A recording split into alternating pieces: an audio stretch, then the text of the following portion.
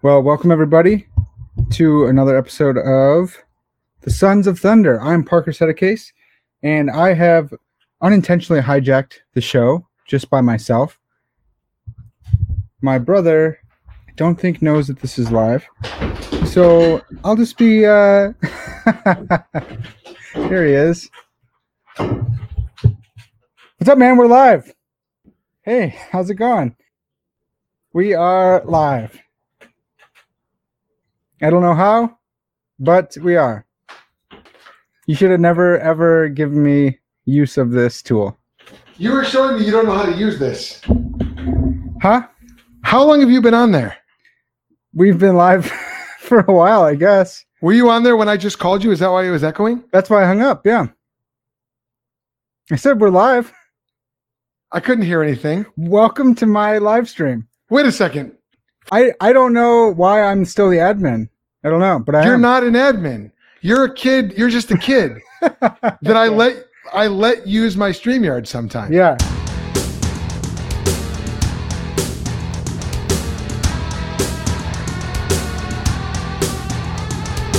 All right, welcome to the Sons of Thunder. I'm setting it up. We already We're did gonna that. cut out that Double whole, set. We're gonna cut out the whole first. How long Welcome to the Sons of Thunder. Welcome to the Sons of Thunder. My name is Joel Sedicase. I'm joined by nobody. I have cut my brother out of the stream. Rule number 9. Let's talk We're going about it. through Jordan Peterson still for those uninitiated. I basically called my brother a member of Antifa, so now we're good to go. Yeah. Which ties into this because you are Actually not even a member, the coordinator of Antifa. But you know There's what? no- Even the devil's such a the person. coordinator. Even say that again? The devil is the coordinator of Antifa, I think. Okay. I wasn't trying to call you the devil. Hey, this is great. This is great, actually. I've been all itching to talk about this. I started writing a blog post about it, then figured I didn't want my whole life to turn into a blazing hellfire. So I stopped blogging about it and just told my neighbor about it instead. What did you But what are you here we talking go. about Antifa? No, dude, real The quick. devil? No, this whole chapter, man. This whole chapter. Why would your life turn in miserable? Okay, so Peterson talks about ideologies and how people. This chapter says, it's about like listening to people and they might know something you don't, and that's great. But I think the real lesson here is don't become an ideology. You don't know everything. Don't just personify a political ideology or any kind of ideology. Don't just be a stand-in for that ideology. He talks about that a few times in here, and that kind of sets up his point. But that's where we're at today. There's ideologies talking to ideology. Oh yeah. There's not people talking to people. You're right. And dude, it's the same. It's different content, but it's the same attitude and it's the same tactics on both sides. And I don't want to be all ecumenical, right? Go ahead. So, okay. If you are on one side of this political spectrum, and there's not really anyone in the middle, so just you're lying to yourself if you're saying that. The people on the other side are either dummies, they're useful idiots. This is according to members of each individual ideology looking across the divide at the people on the other side. Yep. Yeah. To their enemies, right? So you guys, you're either they're there, little one. You're either really dumb and you're being abused by by people at the top, usually billionaires on either side, right? Billionaires who are spinning facts through their through the tools that they have at their disposal and tricking you and whipping you up into a frenzy, or you're actively evil. You're part of the problem spinning the facts intentionally. And so either you're evil or you're uninformed and dumb. And that literally that describes both sides of the aisle right now. You think this poor other side is either being deceived, they don't have all the facts, or their facts have been thoroughly washed through a political lens, or you're actually part of the problem. You're spinning it intentionally. You're evil. But you can just fill in the blank with whatever content you want. Yeah. No, you're right. You know what I mean? Right. And everything's racist too. I know that's kind of seen as the left's view, the leftist ideology. That's one of their ploys. But the right does it too. Actually, to say that everyone has white privilege is kind of a racist thing. It's like, well, yeah, I side with that a little bit. But also your policies have unintended racial effects. Who's do? That the right could say that about the left, right? You talk about welfare policies that have incentivized single motherhood, stuff like that. Sure. So it's even things like affirmative action having deleterious effects on the very people it's supposed to benefit. Right. So people make these arguments. So what? So you're saying that right now in our society, in the America of today, everyone is reducing themselves really and their opponents to ideological dartboards that they can just flip darts at all day long. And that's our discourse. That's the state of public discourse right now. And that's the sad state of affairs, man. Totally, man. And it's like you said, I'm glad you made that point that you're putting yourself, you are taking on this mask of your political ideology. And it's the same conversation happening however many times it's happening a day. It's happening in families. It's happening in churches. It's the same exact conversation because a lot of us are not thinking. We're not saying, oh, I agree with a little bit of that. I agree with some of that, but I totally disagree with that. But this is the position. This is the ideology. And it's, if you don't agree with that, you're on the other side. Yeah. Hey, real quick. My wife is telling me our YouTube video is saying you have to pay to watch. Nice. You're coming up in the world, man. But no, that's not coming up. That's going. Oh, well, I'm not going to get a percent of that. I don't know. We're not monetized. I don't understand this at all. It doesn't make a lick of sense to me. You got to pay to play, man. Yeah, but we're not inviting people to play. We're inviting people to pray. Yeah. You got to pay if you want to pray. Yeah. And you've got to pray just to make it today. So good luck. Yeah. That's what MC Hammer said in the 90s. Okay. So going back to these ideologies and how we reduce ourselves to them. First of all, let's just introduce what we are talking about. Mm-hmm. So you can see it there at the bottom of the screen, Jordan Peterson's Rule for Life, number 9. Assume that the person you are listening to might know something you don't. So I'm going to put this up so that everyone can read it while we're talking. And, let's just introduce the, okay, we got our first comment. All right. On YouTube. This is going to be a fun one. Let's just introduce Dr. Peterson's, I call him JBP because he's my homeboy, but let's talk about his argument. What is his thesis here? What's his big idea? And then let's get into dissecting it because I think there's a lot we're going to be able to get at from a biblical perspective here. Yeah. I really enjoyed this one a lot, man. I didn't have too many scruples with it, but why don't you go ahead and introduce us to the argument, to the thesis, the big idea, and then let's get into what he's saying. Yeah. And whether it's true. Well, so it has to do, I think, with humility, right? Assuming that you don't know everything, you're not omniscient, and perhaps the person you're dialoguing with knows something that you don't. That's not that crazy of a thing. Well, it shouldn't be, at least. And then he talks about how to go about doing that. You do it for yourself. If you want to think, he talks about this internal dialogue that you have with yourself. Do you do that? Have you ever done that? I do it all the time. Yeah, it's great. Every second of every day. You do? Yeah, it's great. You dialogue with yourself? Yeah, I usually destroy myself with facts and logic. I was doing that myself. So I just drove here. I'm in my studio here in Chicago, and I was driving from mom and dad's out west, and on my way, I was having a conversation with myself, and I was coming up with really good arguments against myself. And then it occurred to me, I'm doing exactly this inner monologue thing, the same thing that Dr. Peterson talks about. So it was really fascinating. So, but go on. Okay. So what does he say about that? Okay. So, that's a good habit to do. That's how we think. That's how we push back on our own ideologies. That's how we don't just, end up filling in as a stand-in. Mm-hmm. And then he also goes on to talk about, he doesn't use the word, but steel manning someone's position. Oh yeah. Talk about that. Right. So before you criticize someone's position, be able to present the best form of it, not the weakest form, not a straw man. Right, that's a informal fallacy where you tear up, you build up someone's position as a straw man, not a real man of them, right? And straw men don't talk; they're easily destroyed. You can burn them up. So you create this straw man of someone's position and go, "Really? That's what you think? Well, obviously terrible. He's saying, don't do that. Obviously, don't do that. And that builds on, tell the truth, or at least don't lie. Don't misrepresent your opponent's position. Yeah. Steelman it. Why might they be thinking that? Right. And the way he puts it, go ahead. Go ahead. The way he puts it is, before you even begin to give an answer, repeat back to your interlocutor, your discussion partner. I say interlocutor because I'm fancy, but repeat back what they're saying in a way that they would agree with. And if they don't agree with the way you phrased it, try again. Ask more questions.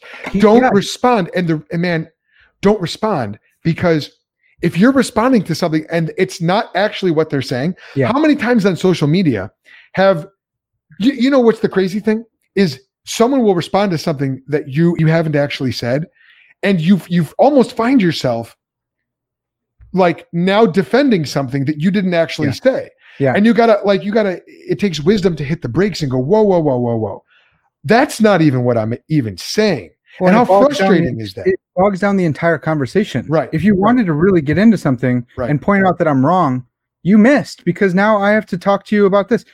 We had Chris Bolt on the show. Mm-hmm. We sure Chris did. Bolt the other day on Twitter was talking about the greatest commandment. And he said, the idea that loving your neighbor is the greatest commandment today is the most pernicious lie in all of the country. Something like that. I may not be Steely Manning his position, but people lost their minds because they go, Jesus said it was. Well, he's like, no, love the Lord your God is the greatest commandment, and the second is like it. Yeah. And it's just crazy. Hundreds of people going at him.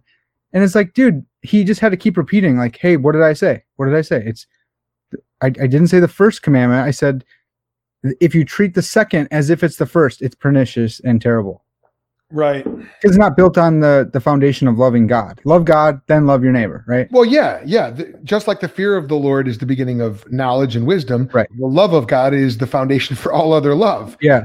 So our loving relationship with God is going to set the scene for, but no, right. But to misrepresent what he's saying and then attack him as though he said this evil thing. And I want to practice what Peterson is preaching. I don't think a lot of people are intentionally trying to misrepresent Chris Bolt.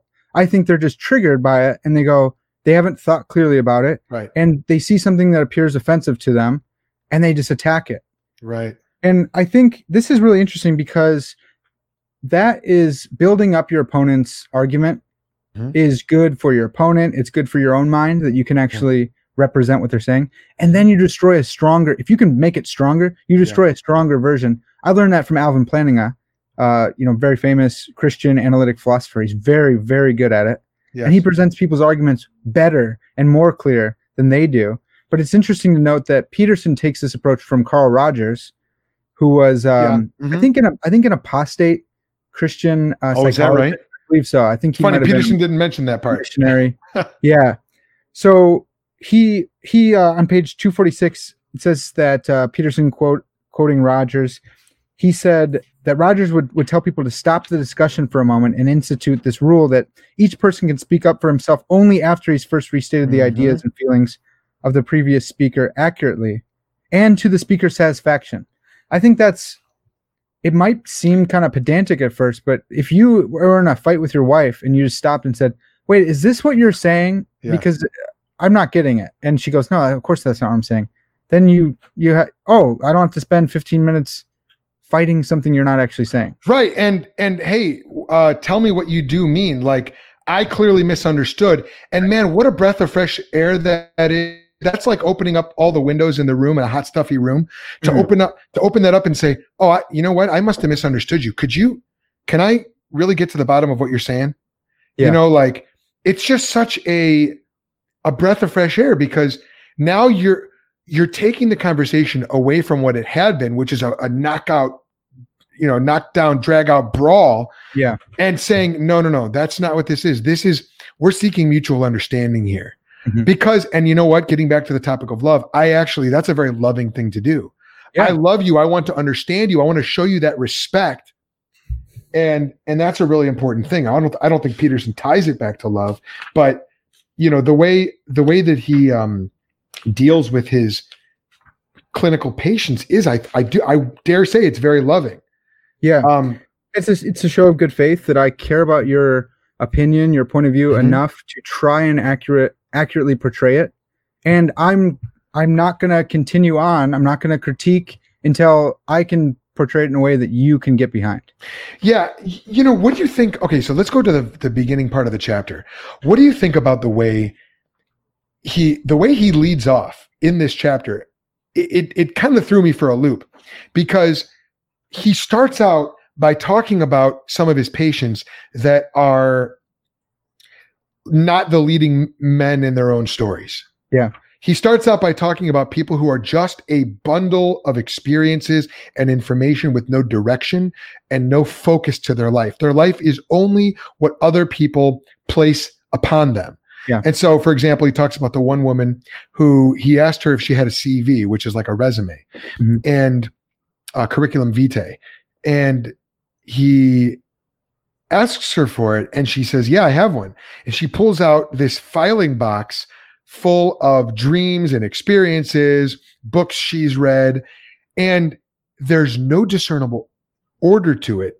It's just, these are all my experiences. And it's almost like she's inviting Peterson or whoever to sort through this and to come up with some discernible story or thesis for her life, because she quite frankly doesn't have one. Right. She's only being put upon. She's only what happens to her. And she's sort of like the anti, well, I don't want to bring content to it necessarily, but she's not happening to the world. The world is happening to her only. Yeah. And, I thought that was such an interesting way to start off the chapter, because the whole chapter is about listening to others, but he sort of roots that in like, he roots that in, you need to know kind of who you are. And, I don't know. What did you think of the way he started that out? It didn't seem very connected to the rest of the chapter to me. Sometimes they're not. And it's hard for me to tell that, because oftentimes I like his stories. It's like, oh, wow, that was really well said. Okay, now we're on to something else. And it didn't super tie in. That idea of being the hero in your own story, that's like a Joe Rogan motif as well, because he said it once, maybe a couple times, and people took that and clipped it and made it funny. Sure. I still don't really know how to feel about that, because it's like, oh, my fundamentalist side is like, no, we're in God's story, right? But it's like, yeah, but my more like postmodern-y kind of side, heretical, yeah, is like, well, this is my micro story that God's given me, and I can only see out of this one first person perspective that I have, well, and it's God's story in my life, but I am the main character in my life. Yeah. But think about the parable of the talents. Yeah. So in the parable of the talents, the master gives to his servants, this is Matthew 25:14 through 30. Jesus tells a story about a man going on a journey who called his servants and entrusted to them his property.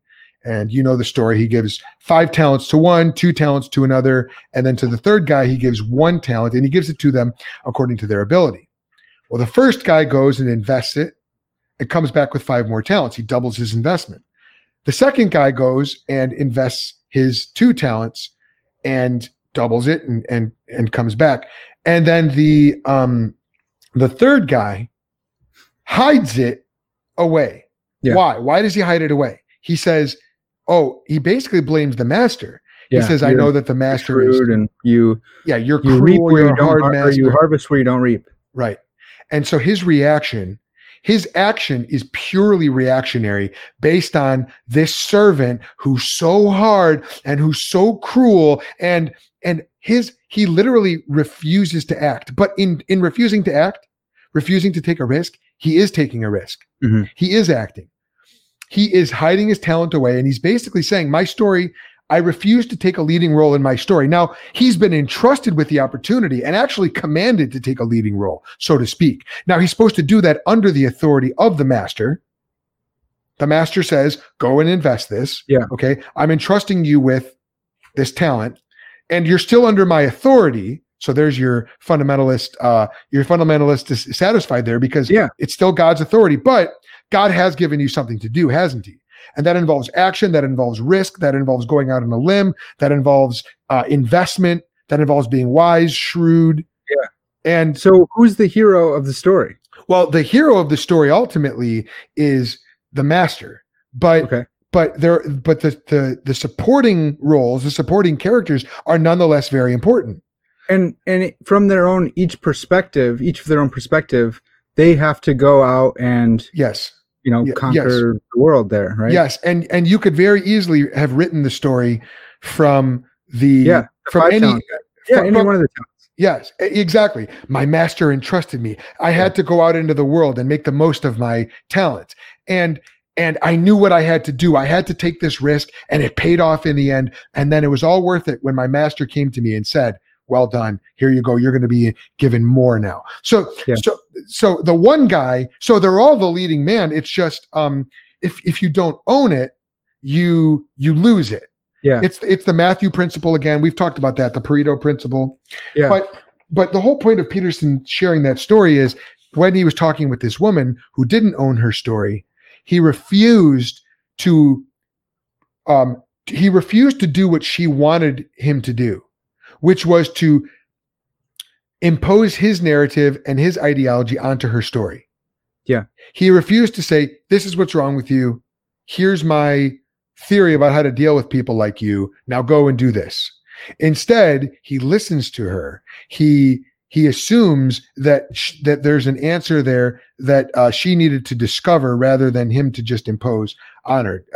So he's sort of, that's sort of his segue into getting into this whole idea about listening to the other person. That's really interesting too, man, because you can get kind of philosophical with that. You can go to Augustine, the teacher, and saying that a teacher never teaches a student anything because you have to keep using words for that. And so you can put them in a position to learn something themselves. There's also like the kind of woo-woo, the answers are all inside you, right? And we wouldn't want to go there. But there's something to it, man. There's something to it. There's something more to it than I feel comfortable with, I think, right now. Of saying like, of doing what Peterson's doing instead of just here's the answer, do this. Like, I think he's probably right to do it that way. Yeah. You know what I mean? Well, okay. So I told you earlier today, I'm listening to an audiobook of Plato's Republic right now. Yeah. And I told you that doesn't count. And I never said that it counts as reading, dum-dum, but it does count as getting through the book. Have you heard people say that? I read this many books, I listened to my audiobook, and it's like, well, that's cool that you listen to it, man. I don't want to be a snob, but that's not reading. No, I watched this video. There's some musician on one of these cool guys who does like all these different parts himself. He's on YouTube, and he's doing a plug. He's doing a plug for Audible or something, and he's like, "This is how I'm so well read as I listen to all these books." And my first gut reaction was like, "No, you're not well read. You're well listened. You're a listener." Yeah, and you don't call yourself well read either. That's kind of let another praise you and not yourself. Yeah, right? Well, I don't think this guy was. Or maybe he's a Christian. If so, I won't call him a fool. But Socrates in this audiobook I'm listening to, he is so good at asking questions. So good, dude. He's, they call it the Socratic method for a reason. Mm-hmm. And the Socrates is just, Socrates, if you're not familiar, for our listeners, if you're not familiar with Plato, he writes a lot about Socrates. Socrates is the main character in a lot of his stories. And he teaches through stories. So Socrates is asking all these questions, and he's doing it so brilliantly that he's drawing the answers out of these people. Now, in the process of doing it, he is teaching. Socrates, it's very clear, Socrates has a destination he wants to take these guys to. Now, the master of this, of course, is Jesus Christ. See, Socrates, it might take him 20 to 30 questions to lead the guy where he wants him to go. Jesus goes like with a one-punch knockout. Jesus, is it lawful to pay taxes to Caesar or not? Bring me a coin. Bring me a coin. Okay, look at the coin. Whose image? Yeah. Whose image is on it? Caesar's. Give to Caesar what belongs to Caesar. Give to God what belongs to God. Boom! I mean, they're done. He also knows which direction to go. Where Socrates, you know what I mean? Socrates has he's got some good views, but sure. Jesus is the infallible God, man. But that's kind of what I'm getting at, though. But being able to ask questions to draw. So you might say this. the answer is not necessarily inside you, but the answer is objective. There is a right answer, and proper questioning, well placed questions, shrewd questions can draw the answer out. And now that's not exactly the same as what Peterson's saying as the thesis of his chapter, where he says, assume the other person knows something you don't. He's actually admonishing someone who only wants to manipulate the conversation to bring it to the quote unquote right destination. Yeah. But those tie in because go ahead. Maybe you're on one side and you think you're on the other. No, there it is, because you're not the infallible God man. Well, right. And so maybe you think, hey, I'm gonna tell this person how it is, but really you're the one who needs to shut up. And you can figure that out if you ask questions, because you're trying to draw them out. So that's what I wanted to touch on. Yes, the answer is objective, but there's at least two different ways to get someone to see it. You can force them by beating them over the head, and maybe they accept that on your authority instead of coming to see it through reason, through revelation, you know what I mean? So that's kind of a bad reason to believe it then, if you just believe it, and I'm not an authority on that. Yeah.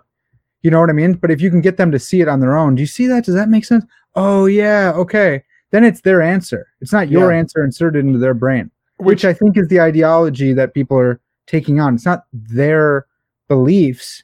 It's the belief of the party they are instantiating. Yeah, and so let me refer to someone who I actually can't believe I'm referring to, Saul Alinsky.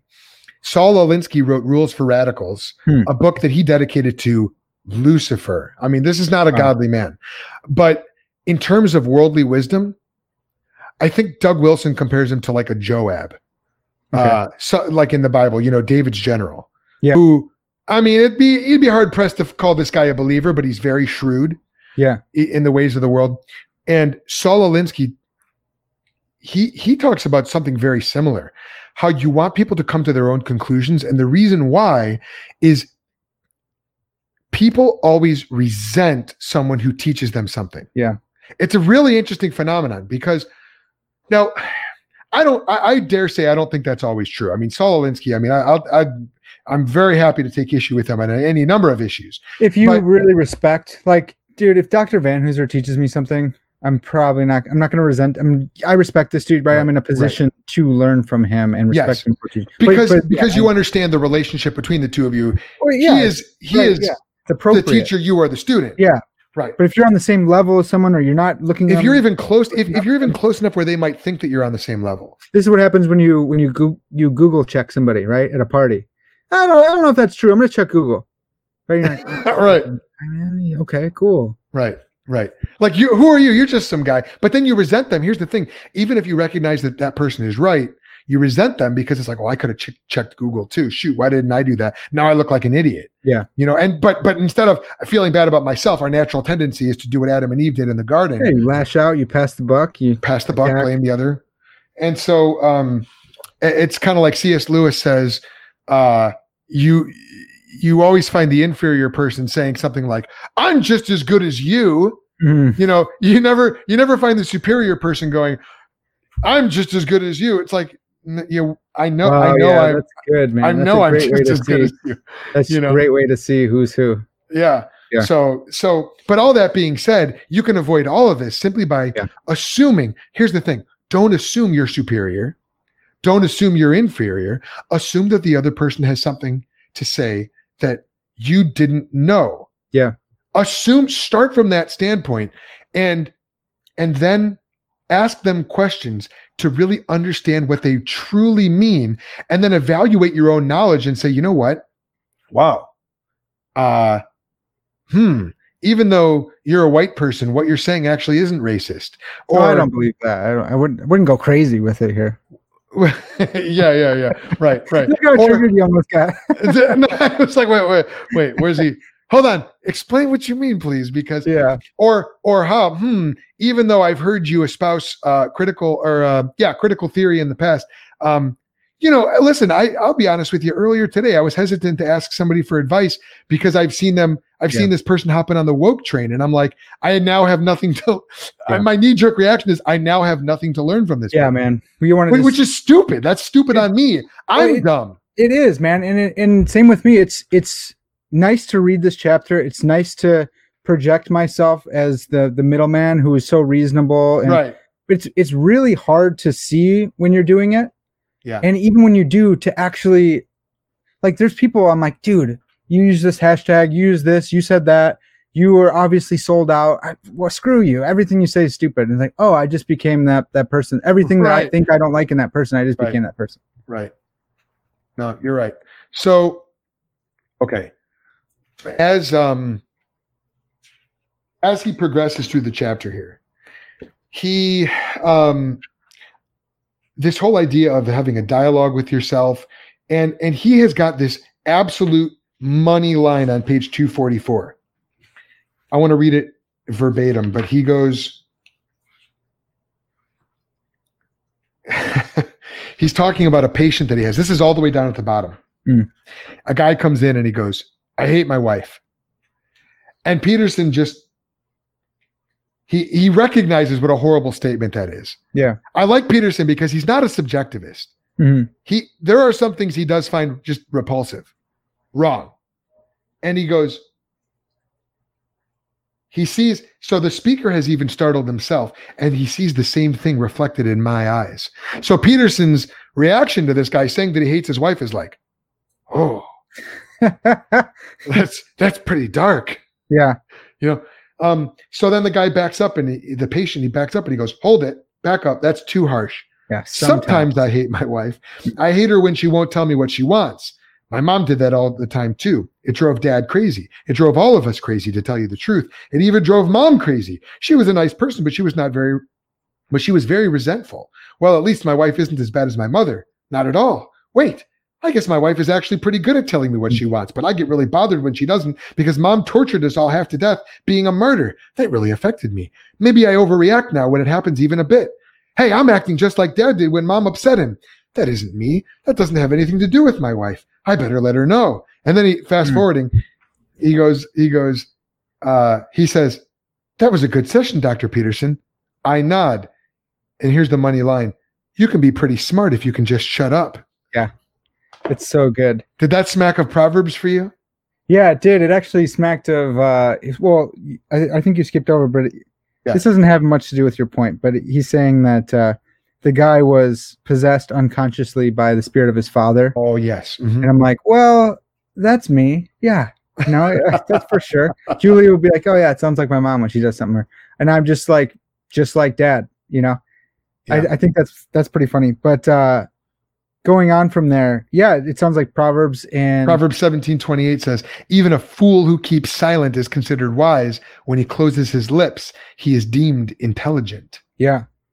Yeah, I got a guy who I disciple who is he's not shy. He's just very comfortable not saying stuff. And all my other wrestlers are like, that dude's, he's the wise one.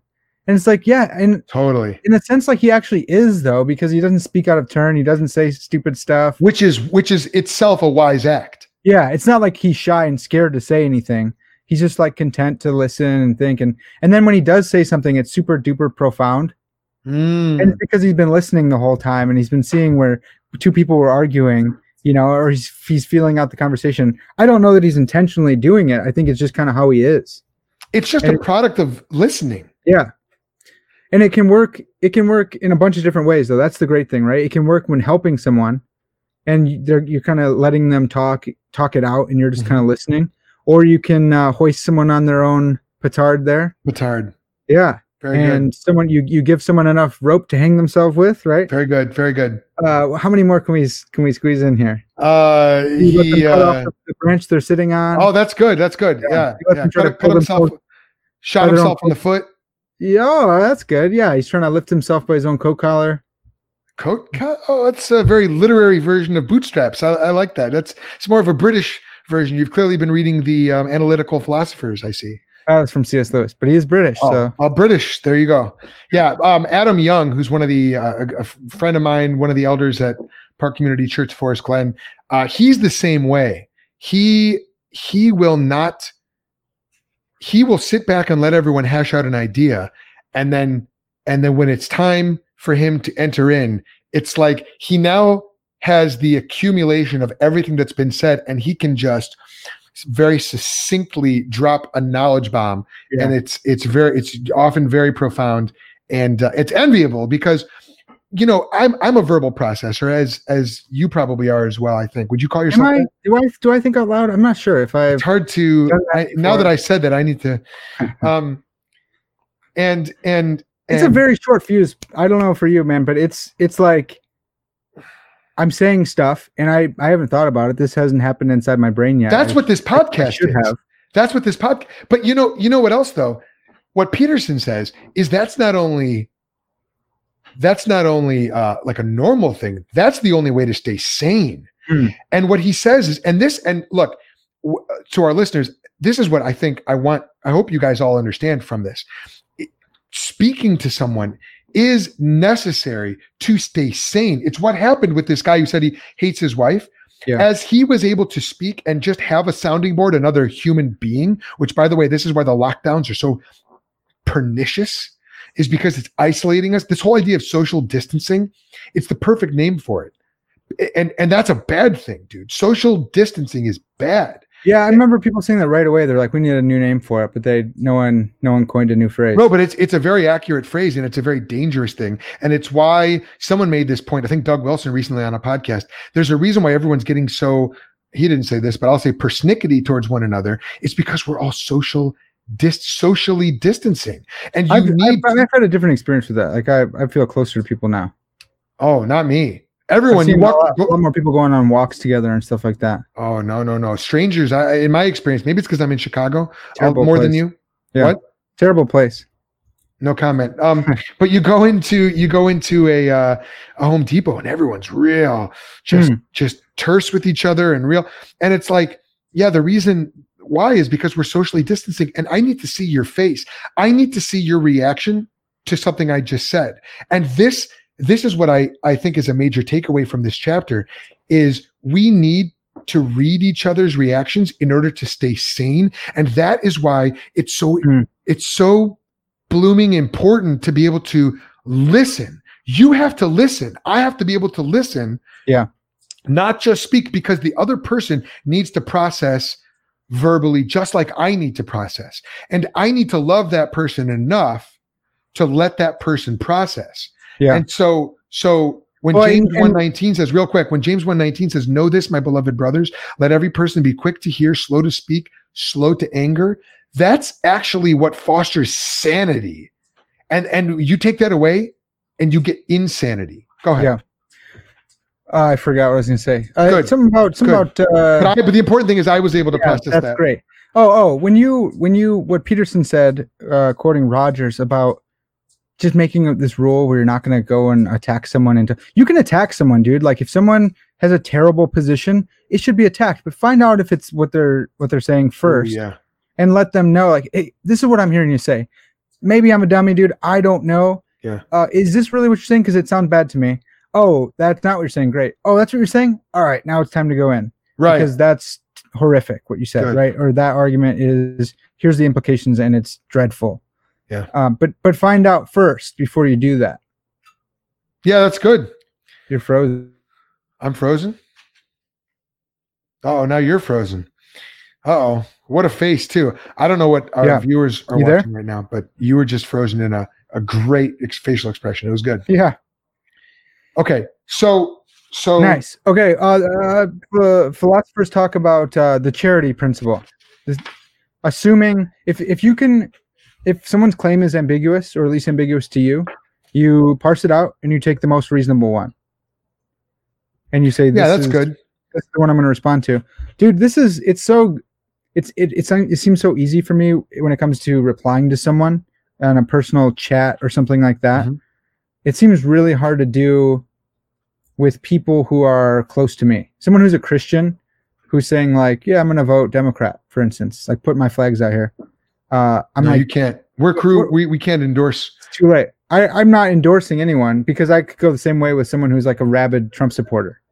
Yeah, but you're differentiating. You're saying someone who could vote Democrat or someone who's a rabid Trump.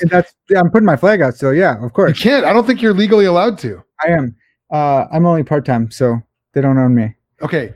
Let the record show I'm not endorsing either political party or candidate. I'm serious, man. I've gotten called out. I'm not endorsing anyone. I'm saying I wasn't even doing this, and someone called me deeply concerned, and I wasn't even doing it. I had to differentiate. I had to say, listen, you make me deeply concerned about you all the time. So tell me more about that. Yeah. So what I hear you saying is that you're I'm admitting that like there are some things where like I don't know everything. You know, I've listened to a ton of Ben Shapiro, a ton of Steven Crowder, and they say these stats, and I can memorize those stats, but I haven't really looked at them for myself. Yeah. And so someone on the opposite side of the aisle says, do you know this, this, and this? And I could go, you dummy. You know, that's not the FBI stats. Do you think? And I'm like, instead of saying, where are you getting that from?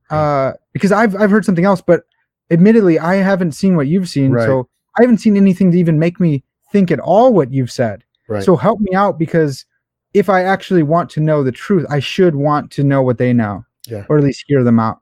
Yeah, that's a good point. So, and that's something else I think is very important. You're not just listening. You're not just waiting to speak. You're actually trying to understand. Yeah. And as followers of Jesus Christ, we need to love the truth more than anybody. So we really do need to be able to understand truth. I mean, that has to be a priority for us. And again, if we start with the idea that the other person might know something that we don't, that they're not just a walking ideology, what that does is, starting with that assumption, keeps us from being a walking ideology as well. Yeah. And dude, there's a verse in scripture that says, you know, the time, the past is sufficient for walking in darkness. What is that? Like, the past time is sufficient for. Are you thinking, is that Acts 17? Oh, let me see. It's like the former times. Yeah. No. Not Acts 17. Another one you're talking about too. I think it's 1 John. Let's see. 1 John 1:6. No, that's not it. It's like, anyway, it's like basically like, look, you spent enough time in the past living for yourself. Mm-hmm. It's time to move on from that. It's time to do what's right. And we could say this. We could say, you're frozen again. Oh man, really? Can you hear me? Am I frozen? Yo. All right. Well, here's I hear you a little bit now. Okay. Well, here's what I'm going to do. Yo, you there? Yeah, I'm here. I'm going to keep talking because I can hear myself. So yeah, that's all that's important. You hearing yourself. Oh, good. You heard that. That's wonderful. Look, this is part of this too, is we need to be dealing with each other face to face. I want to interact with, you know, that meme, Park, you know, that meme where, there's the two, you've talked about it before. There's the two crying, temper tantrum having people up top, and they're like, this person said something that I find offensive, and the other person goes, no, and then rage memes. Yeah. And then the people on the bottom is like, this person said something offensive. The other person goes, yes. Or, you know what? It's like we need to, when we're talking with someone, rather than just hearing that triggering word, triggering phrase and going, look. Okay. So for me, I'm not one to flip out because I think someone is saying something racist. I think most people are a lot less racist than some other people think. I think for the most part, people are not intentionally being prejudiced against others because of their ethnicity. Okay. Yeah. For me, I'm a lot more likely to get triggered when I hear someone espousing cultural Marxist critical theory ideas, right? Yeah. So for me, what this is going to look like is this: rather than hearing someone who says something about, let's say, police brutality, rather than me going, no, he's espousing critical race theory, no, rather it's going to mean me facing this person face to face and saying, what did you actually mean by that? I want to interact with what you just said, and I want to interact with you as a person, not as a walking bag of ideological slogans. Yeah. But I want you to face me, and I'm going to face you, and I want you to actually, Park, like what you were just talking about. Like, I think I disagree with what you're saying, but I want to know the last drop. I want you to empty out the last drop of what you have to say, because there might be something there that I'm dead wrong about. There might be a statistic that you know of that I don't. There might be a story that's relevant that I don't know about, that I've never heard before. And now I'm not going to base my epistemology on stories necessarily, but it might grow me in my sympathy. It might grow me. There just might be something valuable that you have to add to me that I am currently lacking. So I'm going to stare you in the face like the guy in that meme and go, tell me more. Yeah. You know? And dude, and it's okay to be offended. Maybe they are saying what you think. You know, I had a great conversation with one of my friends, and I think he's crazy on what he said. Like who's the friend? Can't do it. But who is it? Do I know him? We talked for like 40 minutes. You don't know him. And I know who it is. You actually don't. You have no clue. And I was like, is that really what you're saying? Do you think this and that? And then he's like, yeah, no, yes, that's what I believe. And we got down to it. And I was like, okay, that's nuts, dude. I think that's actually nuts. You know, I love you, but I hope you change your mind on that. Because I think that's, but it's okay. And I was a little bit offended by his position, saying he's a Christian, he could do this, but hey, it's okay to be offended. I kind of think this way about someone using the Lord's name in vain. Someone says GD in the aisle. Yeah, I know. And it's like, you want to go, excuse me, sir, my children are here. And it's like, well, I don't know that that's a great witness either. You know, because you're going to be a Karen on them sorry for all the Karens. I shouldn't use that, actually. We got to come up with something else besides There's Karen. A word, one of my GRE words, man, was perfect. It's like officious, I think, maybe. Ooh. You're very officious. You're offering up your unsolicited advice. I think it's officious. No. Officious means you're taking on an office. Oh, let's look it up. Okay. Yeah, anyway, continue. You don't want to be a Karen. You don't want to be officious, I believe. That's good. And, just offer up, excuse me, sir, did you know that is very offensive to me? I'm a Christian. Like, screw you. You didn't ask for that. Well, I didn't ask to hear the Lord's name in vain.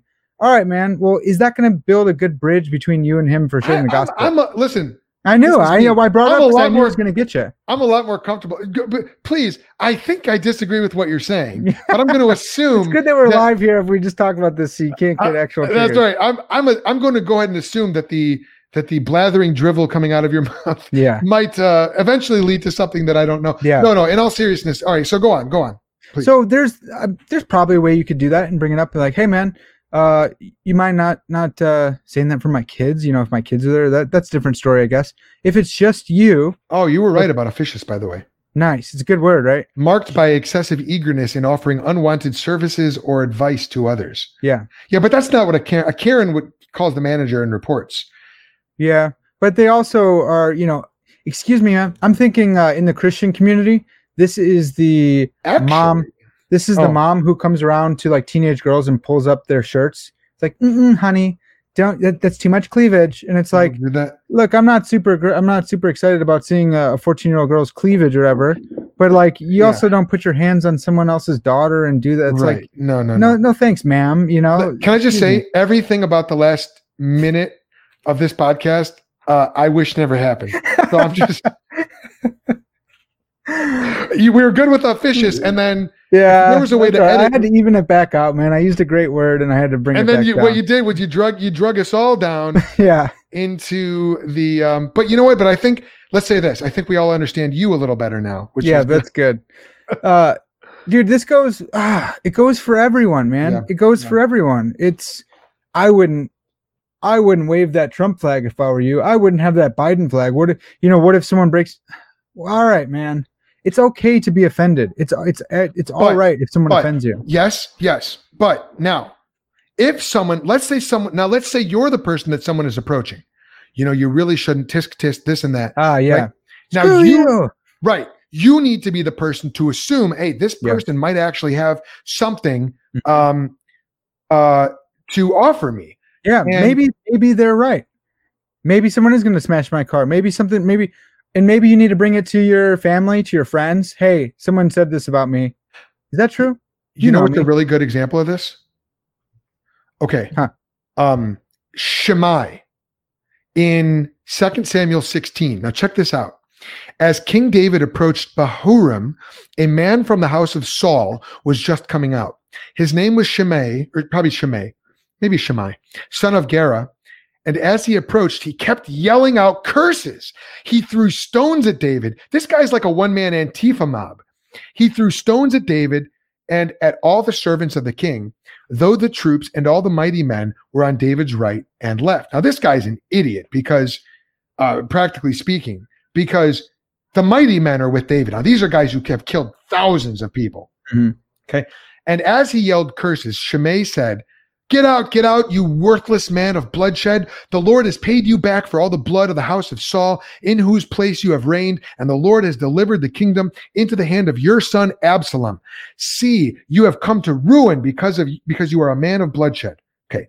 Then Abishai, son of Zeruiah, said to the king, why should this dead dog curse my lord the king? Let me go over and cut off his head. Now, cutting off someone's head is something that David resonated with because that's what he did to Goliath. Okay. So like, this is in the realm of what goes on back then. This is like within the Overton window of, hey, this is how we deal with enemies. All right. And like, lest it sound too barbaric, like that's an assault on the king, which is not just King David, but it's the whole authority structure. Peterson talked about the hierarchy. Like there's a little bit more in their worldview than just, you know what I mean? It's assault on the king who's under God. So it's kind of an indirect assault on God. Right. David is like a type of the Messiah, man. And you're like slandering him. So then David said to Abishai and to all his servants, and this is, talk about wisdom, man. Talk about embodying rule number 9 of Jordan Peterson here. Behold, my own son, my own flesh and blood seeks my life. In other words, he's talking about Absalom. How much more then this Benjamite? Leave him alone and let him curse me, for the Lord has told him so. Perhaps the Lord will see my affliction and repay me with good for the cursing I received today. So David and his men proceeded along the road now listen, imagine this picture. As Shimei went along the ridge of the hill opposite him, as Shimei went, he yelled curses, threw stones, and flung dust at David. Finally, the king and all the people with him arrived, exhausted, and there he refreshed himself. Now imagine the I always think of Golem. I don't know why I always picture him as Golem. Following along, creeping along, throwing rocks and stuff. That's good. What it makes me think of is Antifa screaming at the members of the Republican Party coming out of the RNC last week, just yelling at them and with the bullhorn in their face. What do you think about cops killing black people and all this stuff? And they're screaming at them. And it's like, look, these people are just coming out. Like they're free to leave a convention. Like they're not committing a crime. Leave them alone. Even if you have some good points, leave them alone. But the delegates or whoever, these members of the RNC, they're coming out of the convention. They're just walking kind of stone-faced. And you can imagine they got to their car that night exhausted. Kind of like David. But David, rather than going, cut off this guy's head, okay, the Republican folks coming out of the convention, rather than, saying, I'm going to smack you, although there was a notable Republican who actually did punch a guy. We can't get into who that was right now. If you want, I'll tell you who it was afterwards. I don't want to. That's a tough situation, man. They weren't in the position to cut people's heads off like the mighty men were, right? No. Sure, right, fine. So okay, what I'm saying is, even if they look like they're showing grace, it could have been that they just didn't have an opportunity. Okay, fine, but even if they had no legal recourse to do something like that, and I agree with you, I don't think that they. I'm not saying legal recourse. I'm saying there was 50 people surrounding one person. That's not a smart bet. Oh yeah, sure. Okay. Well, I guess what I'm saying is this: for those people getting screamed at, it would behoove them to put themselves in the situation like David and to go, you know what? Yeah, I know I don't have recourse right now. These guys they'd mob me and they'd probably kill me at this point. But so that I can not just feel like a victim here, I'm going to own this situation. I'm going to assume God can bring some good out of this situation, which is sort of an analog to what JBP is talking about here. Assume the other person knows something you don't. Hey, well, you know what? Here's a crazy idea. What if I actually assume this angry mob who is vicious, ignorant, et cetera, maybe they do have a point. Now, it doesn't seem like they have a point. Yeah. And they're clearly not open to discourse. And I kind of wish some bad things would happen to them right now. But maybe there's something here. Maybe God could use this to bring about some good to me, to kind of repay me for this insufferable, intolerable situation. Or maybe there's something here. Maybe I'm turning a blind eye to injustice. I don't think I am. Okay. Yeah. I'm not neutral here, but at the very least, I want to be humble. And I think that this boils down to humility. And we have some comments here too I want to tackle as well. Yeah, real quick. Go. Last touch on this is even if they're wrong, and you've wrestled with the ideas before, right? You've thought through, right. And you think, I have wrestled, I have heard. Still understanding where people are coming from, I think, is actually an important thing, especially, amen. Man, especially if you are a Christian and your goal is to evangelize people, to share the good news with them. Here it is. Not getting bogged down in like, do you know that you're a political hack? And you're being like, all right, man, that's great. And maybe I do think you're completely wrong. And maybe I do think, even after talking with you, that you're a political shill. Jesus died to save some political shills, man. And perhaps me, the worst, right? So I want to get to that. I want to hear why do you think that? Help me out, and building bridges to get to the gospel. Right. Yeah. That's good. Well, dude, 1 Corinthians 9:21. To those without the law, I became like one without the law, though I am not outside the law of God, but am under the law of Christ, to win those without the law. To the weak, I became weak to win the weak. I have become all things to all men, so that by all possible means I might save some of them. I do this for the sake of the gospel, so that I may share in its blessings. So here, you got Paul. Now Paul spent plenty of time, for example, to the church in Galatia, the Galatians, saying, look, don't let anyone put you back under a yoke of slavery. Don't let anyone bind you with the law of Moses. But when it came time, now that's to Christians, when it came time to evangelizing, man, become like them. Put on the prayer shawl.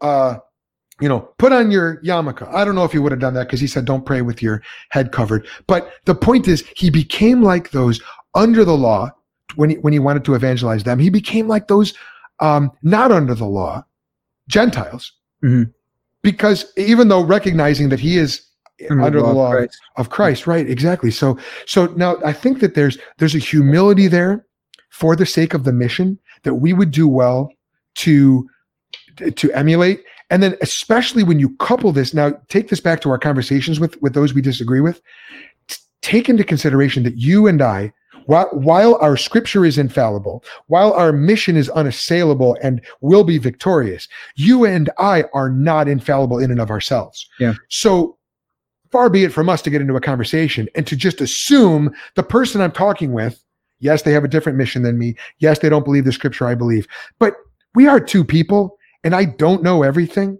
So I can listen to this person and assume that they have something to offer me without abandoning my first principles of mission, gospel, scripture, right? And by the way, love, which is driving my conversation, love of God and love of my neighbor. Yeah. Amen. That's pretty good. Are these comments on topic here? Sometimes you pull up the complete random ones and it's like, how do you feel about this? Dude, I don't want to. You should listen to them. What do you got? You should listen to them. Well, listen, I don't have to answer it then, I guess. That's fine. Manufactured Mysteries on YouTube says, too much thinking, not enough spirit. Now, here's the thing. I don't know what that's referring to. Manufactured Mysteries, if you're still watching, what did you mean by that? I don't care what these people say. Why don't just relax your tongue, man, and let's just start just speaking in tongues here. Is that what they're looking for? No, I don't. What do you need to find out what they mean, because you're assuming quite a lot, actually. Yep. I said the other day, I said, yes, I posted. Right. Too much thinking, not enough spirit. Yes. That's good. Do you know, I just literally just did what you did, but I did a little bit better. But, do you know, Park, in one of these Facebook groups, which I shall not name, I mentioned something about like, hey, I know some of you guys are a fan of, who was it? I guess maybe Jordan Peterson. I don't know. Somebody, I posted that and somebody goes, fan of no man, fanatic only of Jesus Christ. Love it's that. Like, oh, you know what it was? I said, some of you guys are fans of Tom Schreiner. Oh, because I interviewed Tom Schreiner's son, Patrick Schreiner. Amazing interview, by the way. He's a brilliant dude. Fan of no man, fanatic only of Jesus. And so my response was, yeah, in this case, fan just means you appreciate his work. And he goes, the word fan, he replied, the word fan comes from fanatic. That's inappropriate. And I go, yeah, definitions do change over time. In this case, it just. I've heard people do that with saying, gosh darn it, though. I've heard that one too. It wasn't gosh darn it. It was something else. No, but you can do that. I've heard people do that all the time. Gee, dang, I think you think that's really, but actually that is just as bad as taking the Lord Yahweh's name and like, all right, dude, that's what I meant. Yeah, I meant to do that. Great job. I'm on the other side from you, but I'm gonna assume that you know something I don't. That's good. All right, what do we got? See, look, manufactured mysteries came around. I'm pulling up the second comment here. This is a fundamental truth. The next man will know something you do not. Fact. Well, am I the next man in this? No. From him? The person, no. This is a comment from early on in our conversation. What this individual they're agreeing with us. Yes, good. The person you're speaking to, or the next person to speak in a conversation will know something you do not. Yeah. So in other words, he agrees. That's a good principle to live as if it's true. It might not be true. Feel me? Well, you have to. Humility would say live like that. Yes, but that's the whole. They may not actually know something more than you, right? That's the philosopher in me saying, well, if you want to make an absolute statement like that, right? But live like it. Right, but the whole chapter we're talking about, the whole point of it is assume. Okay, assume but, for the sake of assumption, for the sake of argument, because it's good for you, it's good for them, but it may not be a fact. It may not be an obtaining state of affairs. In an absolute sense, that's correct. Yes. Although Scripture does say one person seems right until another comes and cross-examines him. But that dialectic doesn't go on for eternity. No, it does. What about if it's a Christian and an atheist? What do you think then? One person seems right, and then the atheist speaks. And here's the point. You always have to have the last word. That's how you win. That's right. But not if the next man will know something that the last one didn't. Well, you just don't let him speak. And then it's nope, you cut the mic. That's to tie a bow on it. We need to cram down our... So really, this turns into, you got to speak and then cut them off. Pull the CNN trick. And lock them. Yep. Yes, that's good. Present your point. This is good. Present your point. Pull a Tucker Carlson, and then we gotta go. Yeah. And then unfortunately, we're out of time. Well, I guess I just don't see things that way, and then move on. You're right. Permanent befuddled face. Yeah. Okay. Donna Flenke says, "Faith without works is dead." So that sounds like she got that from somewhere. I can't put my finger on it. There are a lot who take the initial deposit but do nothing with it. I think this is when we were talking about the talents earlier. Yeah. Okay. And then she also said, by the way, that you were the one who keeps freezing. So I understand when in the face of brilliance, how you could freeze up. You didn't have anything to say.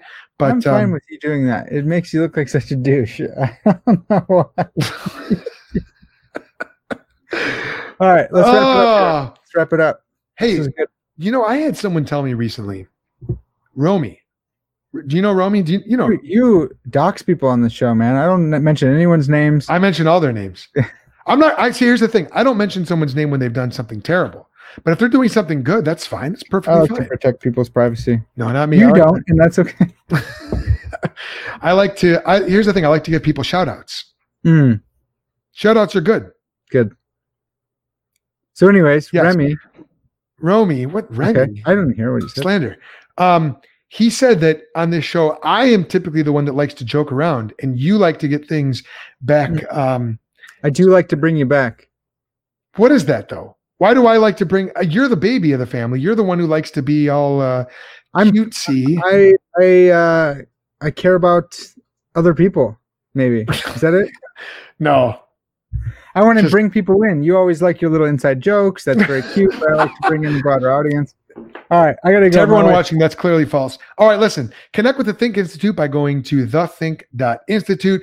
Hey, and by the way, you want to send us an email? Maybe you're listening to this later on and you're like, oh, I had something to comment. Send an email to thethink.institute@gmail.com, because that is a good way to get in touch, and you can address it to Parker or to me. And if it's addressed to Parker, I'll throw it in the trash in my delete file. And then if it's addressed to me, I will respond to it. No, if you address it to either one, I'll make sure it gets to the right person. And by the way, You can partner with the Think Institute and the Settecase family. That's this Settecase family. I'm pointing to myself. What is this? I got to be on here for you. give.crew.org/1018841. Park, listen, we're fundraising, man. That's great. You can fundraise on your stuff. I don't want to. This is my stuff. Here while you're my guest. Contrary to what you think, you're on my StreamYard. Yeah. So do that. It's Thunder Thursday. This is a presentation of the Think Institute. Parker, do a quick pitch for your Parker's Pensies. You can find it at Google Podcast. Oh, actually, Google one's messed up. You got to clean this up. You got to clean this up. I'm not a sloganeer. You can find me out there, Parker's Pensies, Apple Podcasts, Spotify. Through there. Boom. I'm having Jerry Root on this Tuesday. The great and powerful Jerry Root. Yeah, we're going to talk about C.S. Lewis, the most neglected books of C.S. Lewis, and C.S. Lewis's 3 favorite books that he's written. His own favorite book. Is he going to smoke a pipe on the podcast? That'd be great. I don't know. We'll see, dude. All right. It's good. All right. Until next time, I hope that it do we have anything today? What did we do? What did we talk about? I hope it rule number 9 to you. No, come up with something else. No. I hope that how about this? I hope that it presented you with a box full of dreams and books that you've read. in an undifferentiated way. I hope it presented your worldview with that. That's great. That poor woman. All right. All right. Goodbye.